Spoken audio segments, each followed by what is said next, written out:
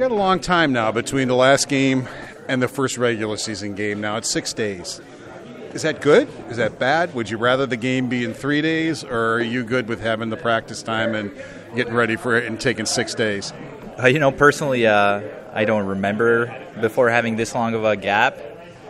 But to be honest, the way we practice kind of mimics a game. We try to practice hard, so I don't have any issues with that for our team. But if our practice were different, then it would be a little different story, because that kind of gap can give you a little slump. But the way we practice, I think we take it as serious as a game, and I think we'll be good.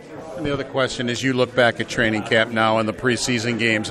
Where do you think the team's at? Do you feel you guys are ready now? Are you guys ready to jump into the regular season? How do you think the last 3 or 4 weeks have gone with camp and preseason games? I think all the guys have put in great work. I do think we worked really hard. The preseason games was, to get your game to the level you want. And I think, to be honest, this extra week will give us more time to prepare, because once a real season starts, that's more mental. There's a switch that goes off in you that, you just bring a different game. This episode is brought to you by Progressive Insurance. Whether you love true crime or comedy, celebrity interviews or news, you call the shots on what's in your podcast queue. And guess what?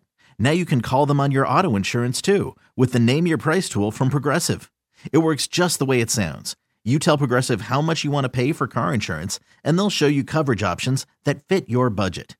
Get your quote today at Progressive.com to join the over 28 million drivers who trust Progressive. Progressive Casualty Insurance Company and Affiliates.